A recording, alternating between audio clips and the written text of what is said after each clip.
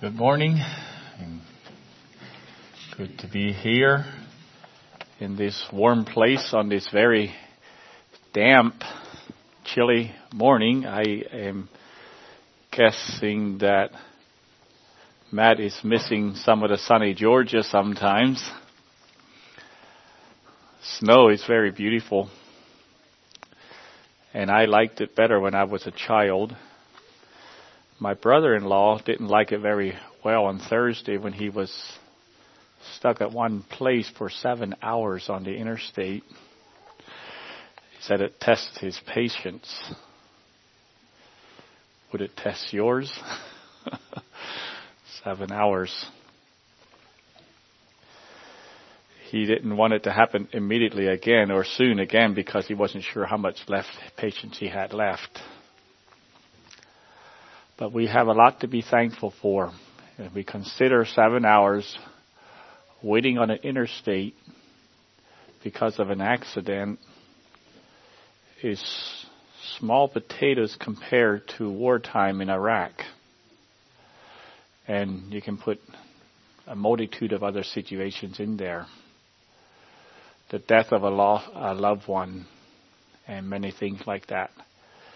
And if we look at the blessings we have and put it in a proper perspective, we are much more thankful people. And then when we think of the well of water that the Lord Jesus Christ came to purchase for us, and everything else pretty well pales in comparison to that.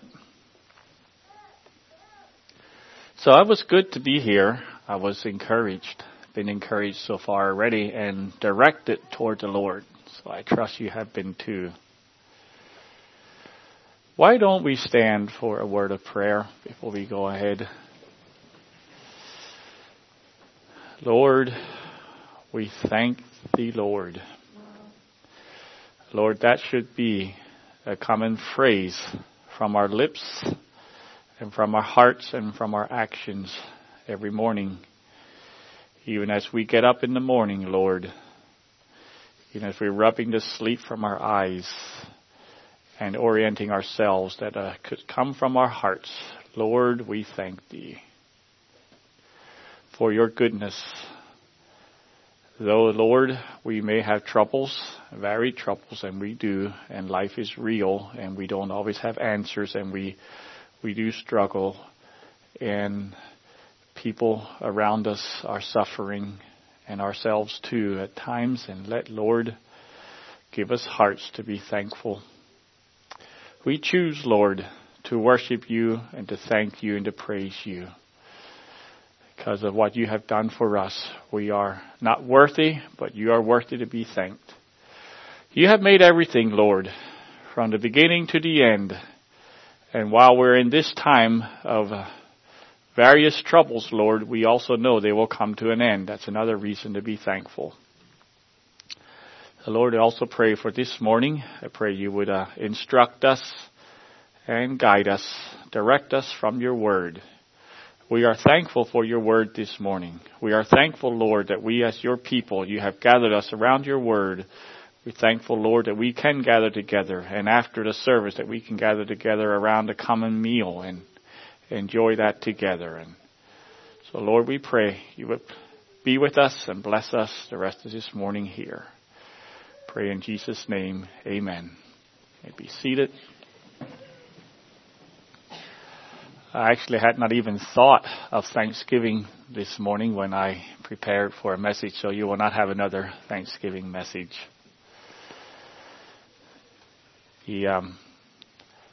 This is the last message that I will have before our ordination, and they were planning a few messages sort of directing that not next Sunday, in a few Sundays when Jesse Burkholder comes, he'll have a message on ordination.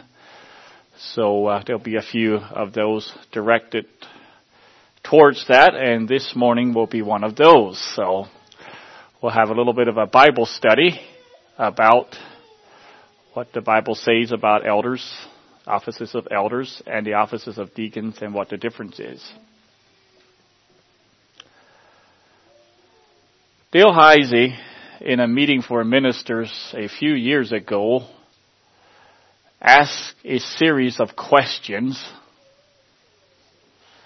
He asked, can there be life without structure?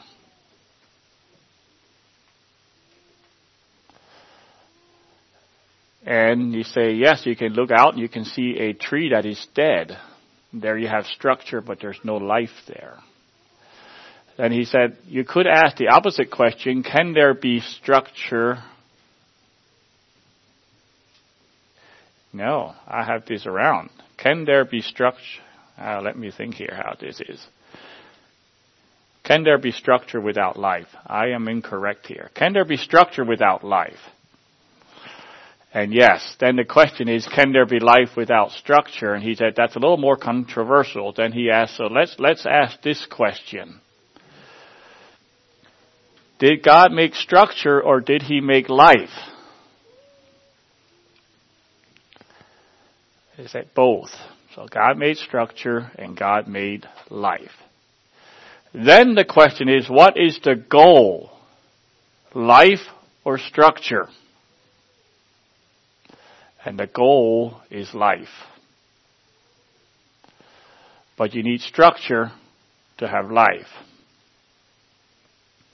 And as life grows, so does structure with it. He used various examples. Try having a fire in your house to heat your house without a structure to put it in. You will have light, but just for a very short time. And it's destructive without a proper structure. Think of, and he used the context of going to a sports event and watching a game. Can you have a game without structure? You take the rules of the game away, you no longer have a game. You just don't have anything.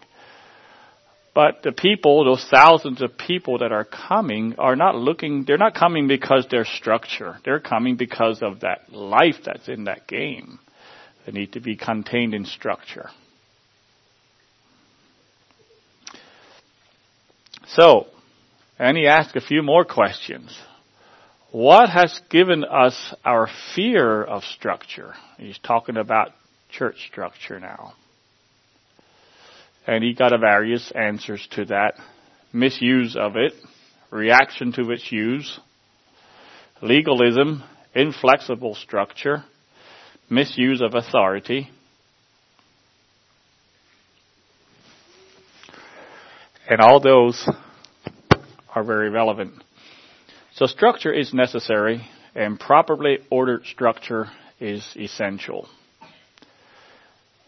And I can say, or you can praise the Lord, we are, as we look at developing some structure in our congregation, there is no controversy. We all understand that we need leadership. We're looking for direction, looking to God for direction for leadership, and it's not an issue. So, this is a message in preparation for that. But I'm not going to be talking about the qualifications of eldership. I think Jesse is probably going to do that. Instead, I'm going to be focusing on the role or the function an elder is to fulfill in a church. And alongside with that, at a little lesser scale, what the role of a deacon is, and because we want to make a little bit of contrast, the difference between the two, between the role of an elder and the role of a deacon. We as a church group have accepted that the scripture only has two positions or two offices. And that's understood if we go in, and we'll look at there later. In 1 Timothy chapter 3, it talks about if anybody desired to be a bishop, and they get the qualifications of an elder. And then a deacon gets the qualification, and we have those two there. And in Philippians chapter 1, verse 1, the very first verse of Philippians, we have this here. You don't have to turn there. It's the greeting. Paul and Timotheus, the servants of Jesus Christ, to all the saints in Christ Jesus which are at Philippi, with the bishops and deacons.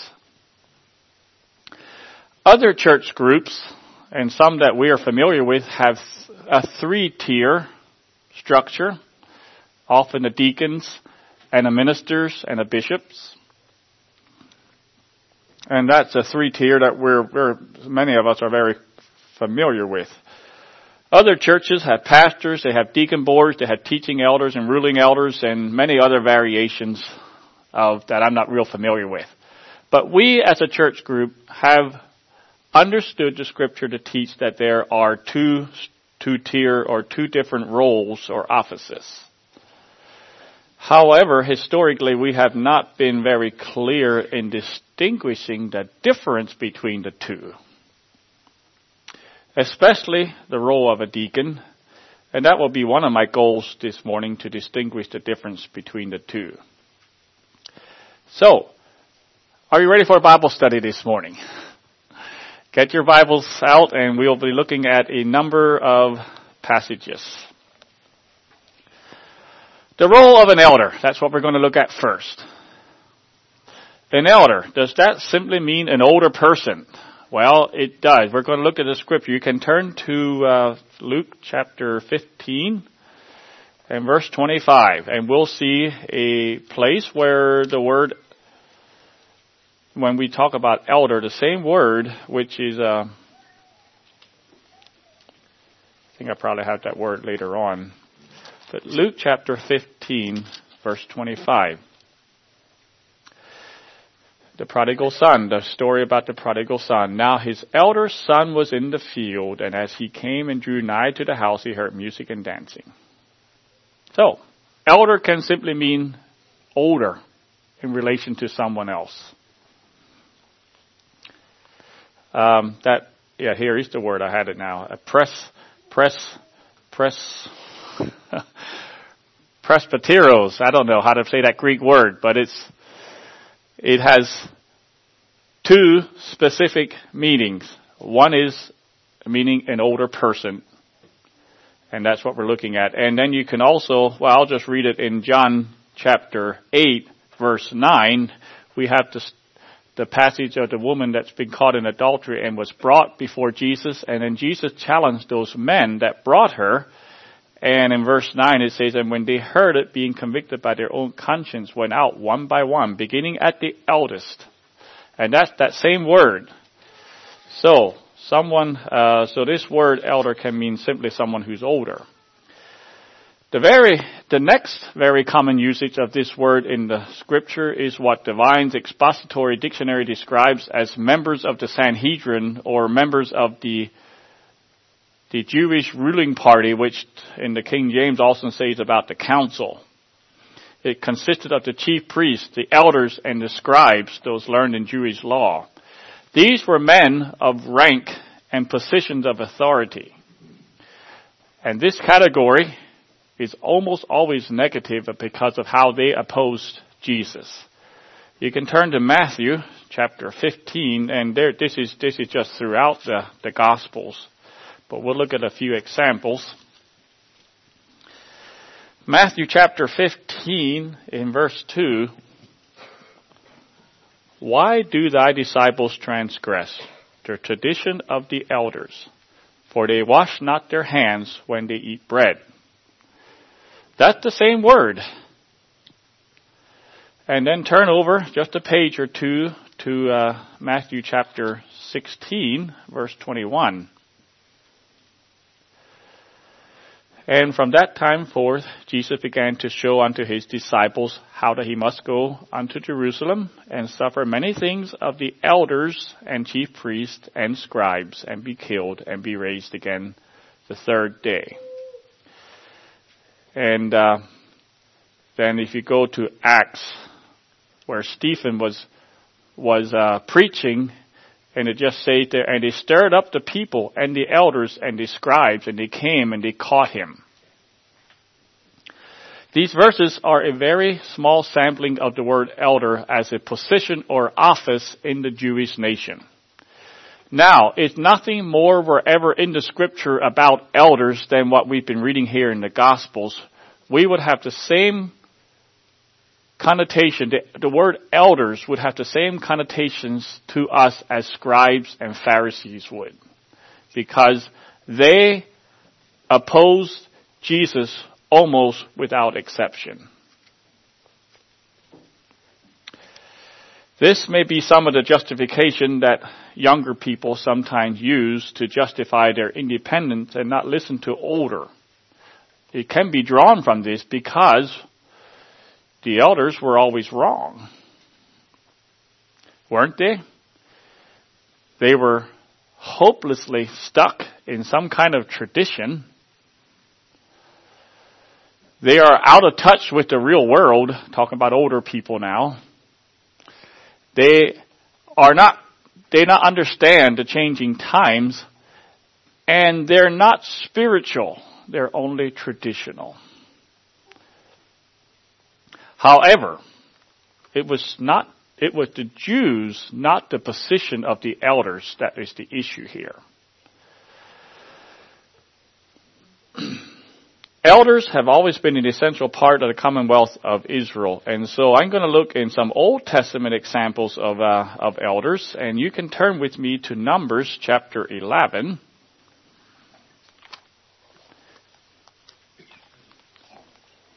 Looking at where elders is used. And I didn't double check this, but this is of course Hebrew, but I am assuming, without checking it, I'm making an assumption that when they did the Greek translation of the Old Testament, then they would use Greek words that it's the same word, elders, as it is in the New Testament, but I did not double check that. Okay, Numbers 11, starting at verse 16. And the Lord said to Moses, Gather unto me 70 men of the elders of Israel, whom thou knowest to be the elders of the people, and officers over them, and bring them unto the tabernacle of the congregation, that they may stand there with thee. And I will come down and talk with thee, and there I will take of the Spirit which is upon thee, and I will put it upon them. And they shall bear the burden of the people with thee, that thou bear it not thyself alone. So, we're talking about ordaining one or maybe two elders here. Here they ordained 70 at a one shot. 70 elders, and they were ordained, and they put hands on them, and the Spirit came on them, and the Lord commanded them. Elders is not a bad thing. Elders is a good thing. God ordained elders in this way. And I'm just going to read in Deuteronomy 27, verse 1. And Moses, with the elders of Israel, commanded the people, saying, Keep all the commandments which I command you this day. And so there we have Moses and the elders connected. Moses and the elders are saying the same thing. So elders are not automatically suspect. Rather, they are an essential element in the structure and ordering of the Jewish nation. Elders are to be leaders. They're to be examples. They are to organize and teachers. They are to be godly men with a solid, godly example to show for it. When the elders were godly, the nation was godly. When the elders were not godly, the nation was not godly. The prophets of Old Testament Israel chastised the elders and the priests for not following the Lord. And I like to look at that beginning there. We'll get to New Testament after a while, but you can turn to Judges chapter 2, where we look at what happens when elders are not doing their responsibility or something goes wrong anyhow. Judges chapter 2. Actually, you're probably very familiar with these verses, but let's look at them. Starting at verse 7. And the people served the Lord all the days of Joshua, and all the days of the elders that outlived Joshua. So you had Joshua and you had elders. Those who had seen all the great work of the Lord that he did for Israel. And Joshua the son of Nun, the servant of the Lord, died, being 110 years old. And they buried him in the border of his inheritance in Timnath-Heres, in the mount of Ephraim, on the north side of the hill Gash. And also all that generation was gathered unto their fathers, and there arose another generation after them, which knew not the Lord, nor yet the works which he had done for Israel. And the children of Israel did evil in the sight of the Lord, and served Balaam. Now, it's not the elders' fault per se, but there's a strong connection between godly elders and obedient people. I don't know what for generation that followed after what it was, but if there would have been godly elders there that would have taken the torch from that first generation and kept it going, I don't think it would have gone that way, at least not nearly as bad or as quickly. So elders have a position and a responsibility for leadership in accordance to God's will. So they are charged with that greater responsibility to the community. So if the success of a home rests predominantly on the founder, can the success of a church rest predominantly on the elders? It's a question. Not entirely, not exclusively to be sure, but I suspect there is a pretty strong connection there. The Old Testament, you had godly prophets, but you did not always have a godly nation, even though you had godly prophets. And so there's just a correlation there, but there's not a direct connection as far as the word I'm thinking of, not immovable, but a rigid. There's not a rigid connection between the two, but there is a correlation between the two. So, elders are not synonymous with Pharisees. They are synonymous with the children of Israel. Sometimes they were obedient, sometimes they were not. Prophets the same way. Sometimes you had godly prophets and you had false prophets. Same thing. So we need to be discerning. There are godly elders just like there are ungodly elders. Just like there are wise youth and there are foolish youth. How does a person know if he or she is zealous in wisdom or zealous in foolishness? Or if he is godly and spiritual, or if he's rebellious with a thin veneer of godliness? There's a quote that I quoted here probably several years ago, so most of you forgot it, so I'll say it again, by G.K. Chesterton. As he looked over history, as he observed peoples and nations, he said this: I believe what really happens in history is this. The old man is always wrong. And the young man is always wrong with what is wrong with the old man. The practical form it takes is this, that while the old man may stand beside some stupid custom,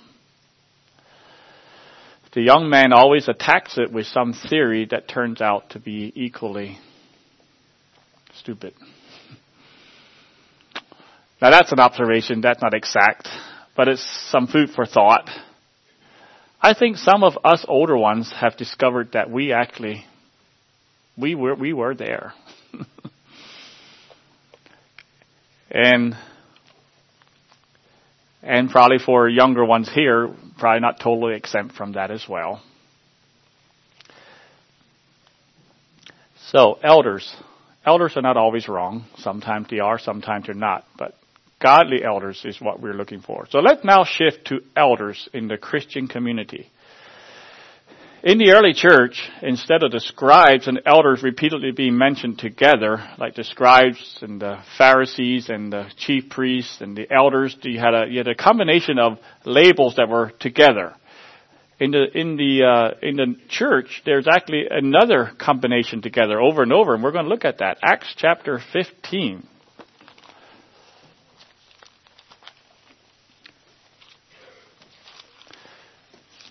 find New Testament, we find the new church, the church. And we find a duel together. Verse 2, chapter 15, verse 2 of Acts. When therefore Paul and Barnabas had no small dissension and disputation with them, they determined that Paul and Barnabas and certain other of them should go up to Jerusalem unto the apostles and elders about the question. Apostles and elders together. Verse 4. And when they were come to Jerusalem, they were received of the church and of the apostles and elders. Verse 6. And the apostles and elders came together for to consider this matter. Now that's a small sampling. You find that at numerous places in Acts, I think probably mostly. So there's a duel. You have the apostles and you have elders working together. And if you believe like I believe, there was the era of the apostles ended. There were no longer more apostles coming. They were the original ones that were with the Lord Jesus that got inspiration and direction directly from the Lord. That was Scripture.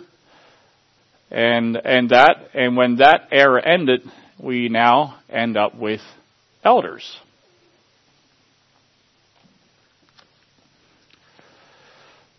The Bible almost always speaks of Christian elders in a positive way. Biblically speaking, if you go from Scripture, Christian elders are godly. That's what I thought. And then I did a little more study. Not quite. You have in 1 Timothy chapter 5 and verse 19, you have a provision given against an elder receive not an accusation but before 2 or 3 witnesses. So an elder actually needs to be corrected, but there's a proper way to do that. And then we have in 3 John, a man in a church that I am assuming was an elder. He was what we would call an ungodly elder.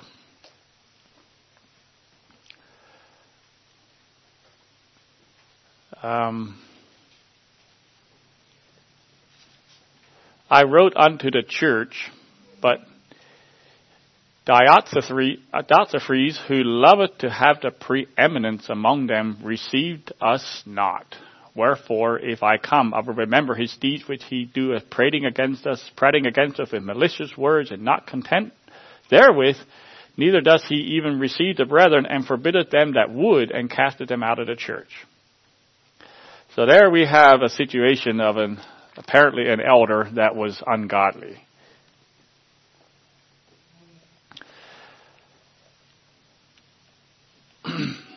So, practically speaking, the same situation exists in the Christian church and elders as there could technically in the Jewish nation, where you had godly elders and you have ungodly elders. And that is one of the reasons why it is very important to ordain qualified godly elders. Okay, the first use of elder in the Christian church is in Acts 11. As far as chronically, anyhow, you can turn to Acts chapter 11, and we'll go down there and we'll look more at their work a little later here. Acts, we'll start reading at verse 27. And in those days came prophets from Jerusalem unto Antioch, and there stood up one of them named Agabus, and signified by the Spirit that there should be great dearth throughout all the world, which came to pass in the days of Claudius Caesar. Then the disciples, every man according to his ability, determined to send relief unto the brethren which dwelt in Judea, which also they did, and sent it to the elders by the hand of Barnabas and Saul.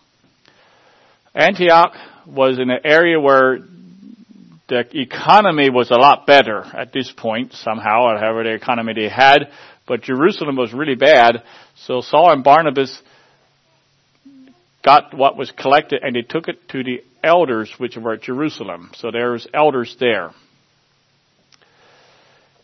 And were they ordained men as we understand today, we're not completely sure, but likely they were.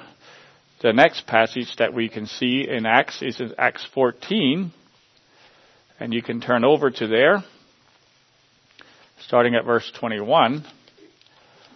And when they had preached the gospel to that city and had taught many, they returned again to Lystra and to Iconium and Antioch, confirming the souls of the disciples and exhorting them to continue in the faith, and that we must, through much tribulation, enter into the kingdom of God. And when they had ordained them elders in every church, they prayed with fasting, they commended them to the Lord on whom they had believed. Now here's the first real example as we understand elders and ordained with a certain charge. And the word ordain simply means to choose or to appoint. Leadership and oversight are essential to any group, and the New Testament church is no exception. Now, I'd like to point out that elders here is mentioned in the plural. Elders, plural, in every church, singular, what I just read here. And that is the case everywhere that you find elders connected with either a church or a city. The very familiar one is Titus chapter 1 verse 5. Therefore I left thee in Crete that thou should ordain elders, plural, in every city. That's what Paul said to Titus. And in James 5 verse 14, is there any sick among you? Let him call for the elders, plural, of the church, singular. So it needs to be a goal to have a plurality of eldership in a church. That's a biblical pattern that we see. Interesting enough, you could make a case. This is something that I discovered in my study. You could make a case that you could have a congregation with elders and no deacons biblically. You could. You could see that in Scripture, that there could be churches with elders only and no deacons. But you can't make a scriptural case that there would be a church with only deacons and no elders. So sometimes we don't have biblical churches, do we? Although we want to correct that. The primary need of the church. This is talking about there as in Acts there, and also Titus, as he went into different churches. The primary need of the church was to be brought under the jurisdiction of godly men, assigned with the responsibility of nurturing and guiding the congregation. That was a pressing need in the early church. So the summary so far is that eldership, leadership, has always been a normal method for God, going way back to oversee, instruct, and guide, and protect, and nurture His people. What someone said, watching and warning and leading and feeding. And since this role of eldership is such an integral and important part, there must care must be taken to ordain men of spiritual depth and integrity and stability, because it's such an essential part of the outworking of a church. Okay, a brief study now in the different terms of this oversight position of elders. Why don't we ordain a bishop instead of an elder? Or why don't we ordain a pastor maybe? Or maybe a bishop or a pastor in addition to an elder. Those terms are all found in Scripture. I remember Wilmer Funk.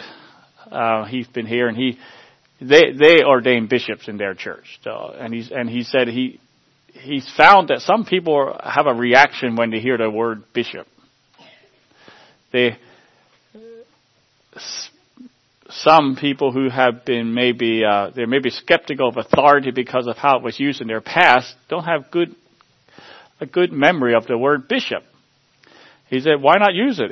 It's a Bible word. We don't need to react to it. So let's do a little bit of study on those words. An elder is a bishop. The easy example of this is in Titus chapter 1. And you can turn there so you can see that. Titus chapter 1.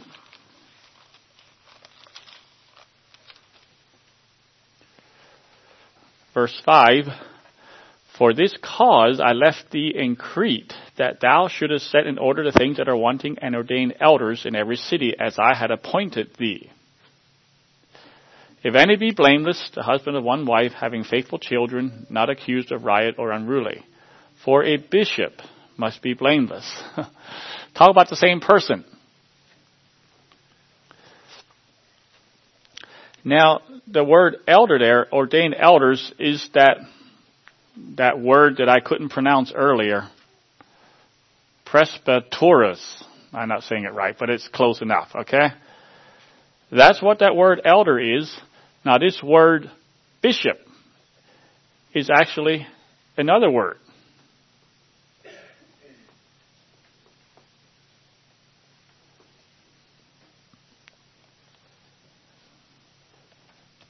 Let's see if I can find that here. So, yes, it's a different word. It's the word episkopos. And episkopos simply means to oversee. An elder, older person, mature person, is called to oversee something. That's what's happening here. It's actually his job description. In fact, it's the main job description. Everything else that he does falls under that oversight of a bishop. So, I can't pronounce those terms very well, but I did find better ways to remember it. Okay? Presbyteros for elder and episkopos for bishop. You can think of the Presbyterian church. That word Presbyterian comes from a board of elders. It comes from the word elders. And then you can think of the Episcopal church. That word comes from the word bishop. So you can see you have one church is named after elders. You have another church group named after bishops. So that's the way to describe it. Vine says it this way. He said, presbyteros, an elder, is another term for the same person as bishop or overseer. The term elder indicates the mature spiritual experience and understanding of those so described. And the term bishop or overseer indicates the character of the work undertaken. And then it says here also, according to the divine will and appointment, as in the New Testament, there were to be bishops, plural, in every local church. Now, in case there's any doubt, let's look at one more passage that describes that, and that's in Acts chapter 20. It's a very interesting passage here on leadership, and it broadens it out a little bit more. Acts chapter 20, starting at verse 60, well, I'll read verse 16 and 17, and then we'll jump down to 28. 16, for Paul had determined to sail by Ephesus because he would not spend the time in Asia, for he hasted, if it were possible, to be at Jerusalem at the day of Pentecost. And from Miletus he sent to Ephesus and called for the elders of the church. There you have the word presbyterial. Then jump down to verse 28. He's talking to those elders. Take heed unto yourselves and to all the flock over which the Holy Ghost hath made you overseers, to feed the church of God which he hath purchased with his own blood. That word overseers is that word bishop. Elders are overseers, are bishops, and they are overseeing a flock. A flock. And that's where we get the word pastor from. Okay? They're overseeing a flock. They are shepherding. They are pastoring. They are bishoping. They are eldering. So we could say an elder is a bishop, is an overseer, is a shepherd, and is a pastor. That's the summary of an elder and those words and those terms. Now that's a very brief Bible study of an elder. Now we'd like to take a short look at what is a deacon. In our planned ordination, we are desiring an elder or two, but not a deacon at this time. So, what is a deacon? And what is a deacon's role? How is a deacon's role different from an elder's role? And how do they overlap? Are they in competition? Are they complementary? Do they work separately or do they work together? Now that's a lot of questions. I'm not going to describe all of them in detail, but we'll get a summary. Now, the qualifications between the two are quite similar. The need for men, and in this case for deacons and their wives, is for them to be people of spirit-produced character. Now, there is a broader set of qualifications given for an elder than a deacon, but not a higher. The qualifications are not higher for an elder than a deacon. They are a little broader for an elder. In my count, there were 12 different qualifications for a deacon and his wife. And for an elder, there were 23 qualifications, which is why I said it's broader, with one exception. There is a requirement for elders that is not given to deacons in their qualification, and that is the one that we're very familiar with, is the apt to teach. An elder is given the qualification he must be apt to teach or able to teach. And that qualification is not given to the deacon. Now, an outworking of that quality of an elder would be in Titus. I'll read it. You don't have to turn back. Turn to Titus chapter 1, verse 9, where he's talking about the elder and what he's supposed to do, holding fast the faithful word as he hath been taught, that he may be able by sound doctrine both to exhort and to convince the gainsayer. That's, as an elder needs to be apt to teach, he needs to be able to do this. And I'll read it in the English Standard Version. That he may be able to give instruction in sound doctrine, that's the teaching, and also to rebuke those who contradict it.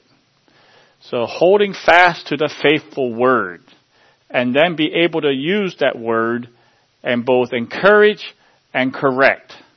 That is the one main qualification of an elder that would differ from a deacon. A deacon would be permitted to do that, but it's not required. That's the point. So what is a deacon? Well, again, we'll do a little bit of a word study. The word deacon simply means to be a servant or a minister, like the word elder. Like the word elder, rather, it has a long history in the Scripture. I'm going turn to 1 Timothy, where we can see the qualifications, chapter 3 and verse 8 to 10. And we'll see two different phrases there that I want to bring out. Likewise must the deacons, that's the one word, be grave, not double-tongued, not given to much wine, not greedy of filthy lucre, holding the mystery of the faith in a pure conscience. And let these also first be proved, and then let them use the office of a deacon. Use the office of a deacon is one word in the Greek, and it's a verb form of the deacons at the beginning, where we saw that deacons must be grave. It's a noun, and this is what they do. Use the office of a deacon is what they do. It's a verb form. So a deacon, as a noun, is an attendant, a waiter, a servant, an errand runner. And the use of the office of a deacon is the verb, the thing that a servant does. The first place that this verb is used in the New Testament, at least chronologically in the New Testament as far as in Matthew. Remember when Jesus was tempted? The devil came and tempted. He was fasting for 40 days and then he was very hungry. And then the devil came and tempted him. Well, it's a little bit debate whether he did the whole time or whether he did at the end, but he definitely did at the end. And in Matthew chapter 4 verse 11, then the devil leaveth him, and behold, angels came and ministered unto him. That word ministered is the same word as used the office of a deacon. It's what servants do. And I wanted to use this verse partly because if a deacon is a servant boy, errand boy, that kind of thing, you get the idea that maybe it's a lowly job. Well, we could have a whole discussion about, it's okay to be lowly. That's fine. But this position is not what we would consider a lowly position. The angels did it. They're not lowly, but they ministered to a need. And when they came to Jesus, he needed food. But he also got comfort. And he got encouragement. And he got help. He got hope. Companionship. And he got strength. The angels brought all that to him when they ministered unto Jesus. And that is the work of a deacon. As he ministers, he brings more than just errand boy stuff. So the word deacons is used very widely. Those servants that filled the water pots when Jesus turned the water into wine, those words servants, those are the same word as deacon. In fact, the government is a deacon. The ministers of God, they're deacons of God, the government is. Same word. In fact, Jesus himself was a deacon.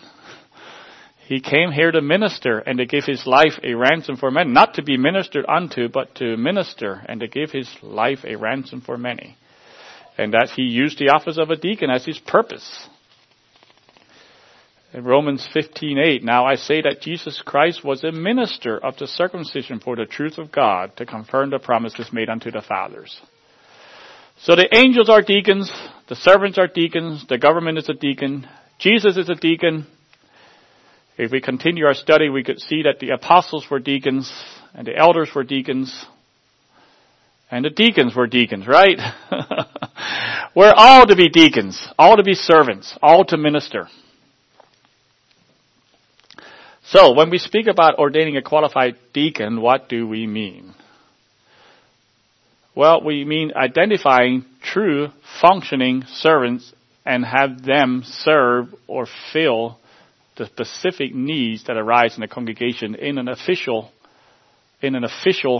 capacity. And you can turn to Acts chapter 6, where we see it first happening. There's a little bit of question whether Acts 6 were the first deacons or not. It doesn't specifically say that they were deacons per se, although that word deacons is used to speak of them. But at the very least, as the church was developing, this was the prototype of deacons if they weren't official deacons as we understand it. And in those days, when the number of the disciples were multiplied, there arose a murmuring of the Grecians against the Hebrews, because their widows were neglected in their daily ministration. Then the 12 called the multitude of the disciples unto them and said, it is not reason that we should leave the word of God and serve tables. I think I have it written down.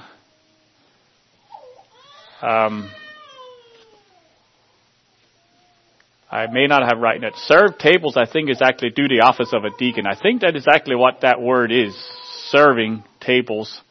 They said, we cannot be deacons in this area. They were servants, but they can't serve in this area.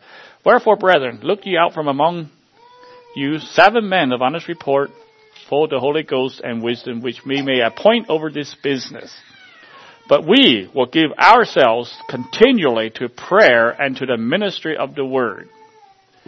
And this saying pleased the whole multitude, and so on those names. And they set them before the apostles, and when they had prayed, they laid their hands on them, and the word of God increased. The number of disciples multiplied greatly in Jerusalem, and a great company of the priests were obedient to the faith. So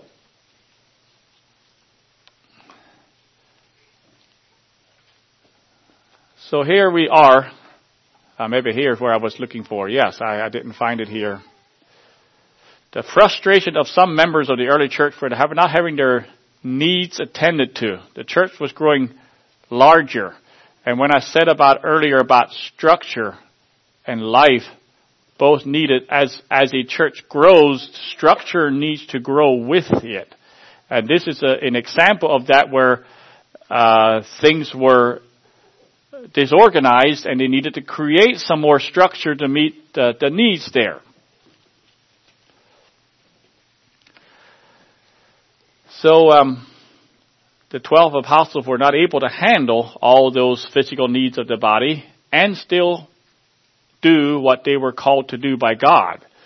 They knew that if they neglected the ministry of the word, the church and the future of the church would suffer for it. So it's not right for us to give up preaching the word of God and to serve tables. And so they asked them to choose those men. Yes, here it is. The word serve there in verse 2 is the same word as in Timothy to use the office of a deacon. So the apostle said it's not right for us to use the office of a deacon in this area. It will cause us to neglect what we've been called to do. So what we have here is a division of labor. You know, you heard that term already. Used to be years ago, everybody did everything. They just grew their own food and grew their own clothing and spun their own cloth and did everything themselves. But as time went on, they got divisions of labor. Even though division of labor was always true, but it's much more so now. But what we have here is a division of labor. The apostle said, we will continue to do what the Lord commissioned us to do, and we will appoint other qualified men to do the other work that really needs to be taken care of if a congregation is to be taken care of and to thrive and to grow. And so that's what they did. And the best way I can understand the difference between a deacon and an elder is right here.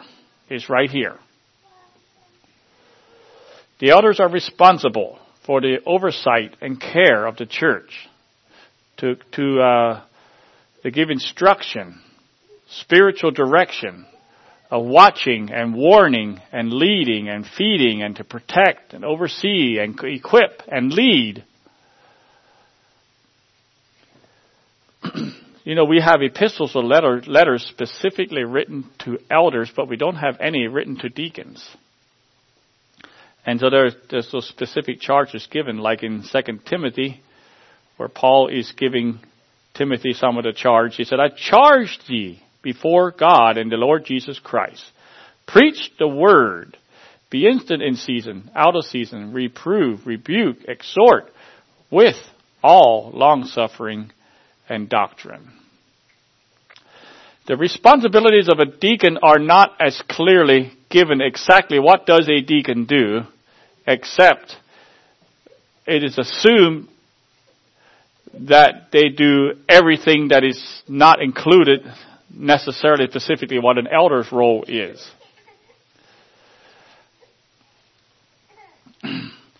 The qualifications of a deacon are clearly outlined in Scripture. What he does is simply whatever is needed to be done. Now, like in Acts,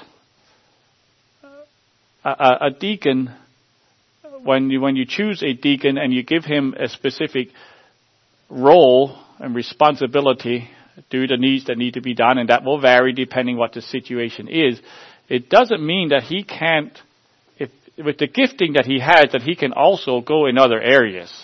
It does. Acts chapter 6 clearly has Philip and some of the others, the gifting that God gave them, that they went way beyond handing food to widows and things like that.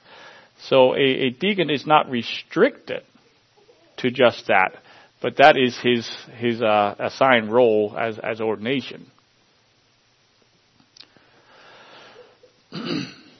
So a deacon furnished or fulfill the service elements of a congregation. And to find a deacon, you find someone who is already serving. Someone who already has a servant's heart. It is his heart to minister. He is both qualified and he's gifted in that area. And to find that man and then give him the official charge and responsibility and authority to do that in a church-sanctioned format. That's the best way that I can describe the office of a deacon. I think plurality of leadership includes deacons,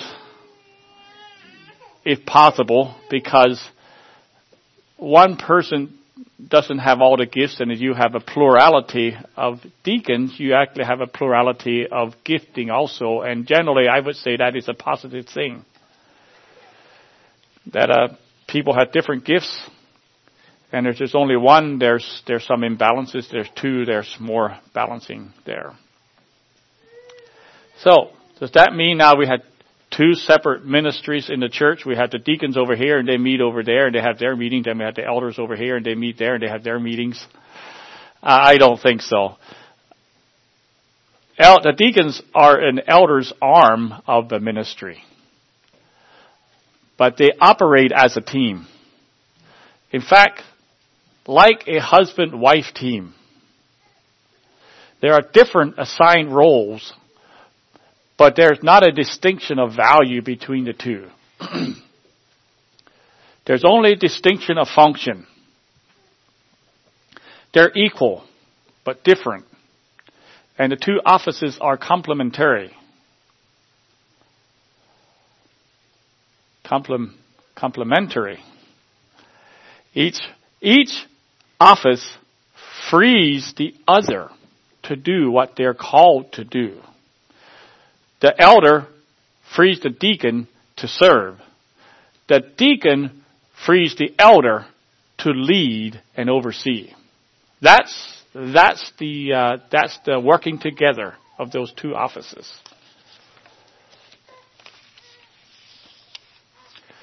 It's interesting.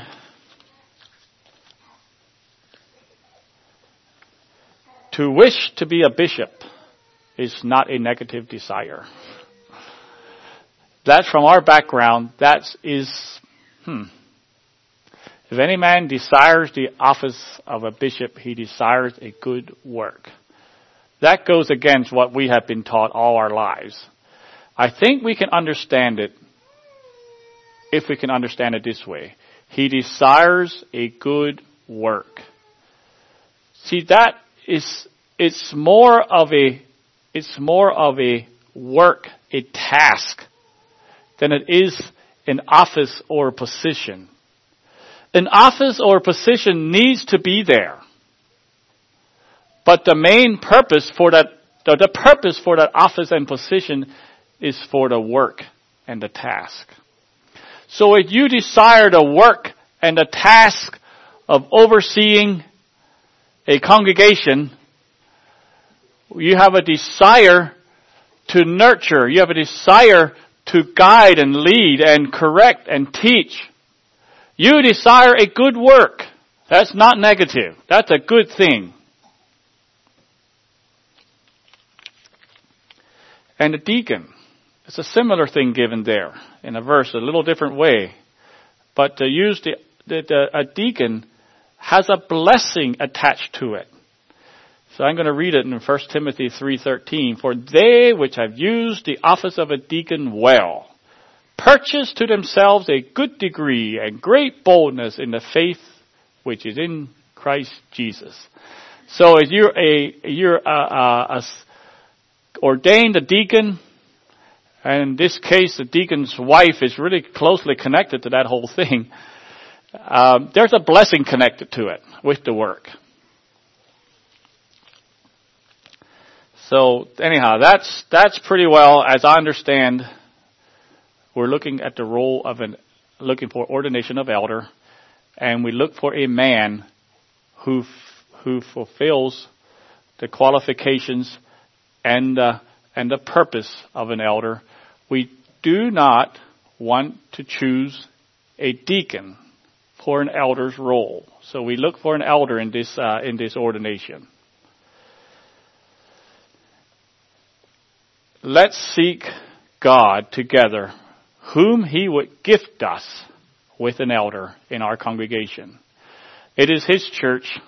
It is His venture. We are looking to Him to give us a gift.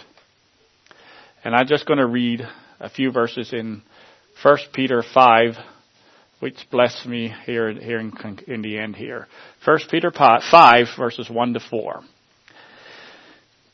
The elders which are among you, as Peter is writing to a number of churches, I exhort, who am also an elder, and a witness of the sufferings of Christ, and also a partaker of the glory that shall be revealed. Now this is the exhortation to those elders. Feed the flock of God which is among you, taking the oversight thereof, not by constraint, not because you have to, but willingly, not for filthy lucre, not for what you can get out of it, but for a ready mind, neither as being lords over God's heritage, but being ensamples to the flock. And when the chief shepherd shall appear, ye shall receive a crown of glory that fadeth not away. And again, that is a blessing given to that noble task. So may God bless you. May we all be deacons, and may we seek God for a leader amongst us. God bless you.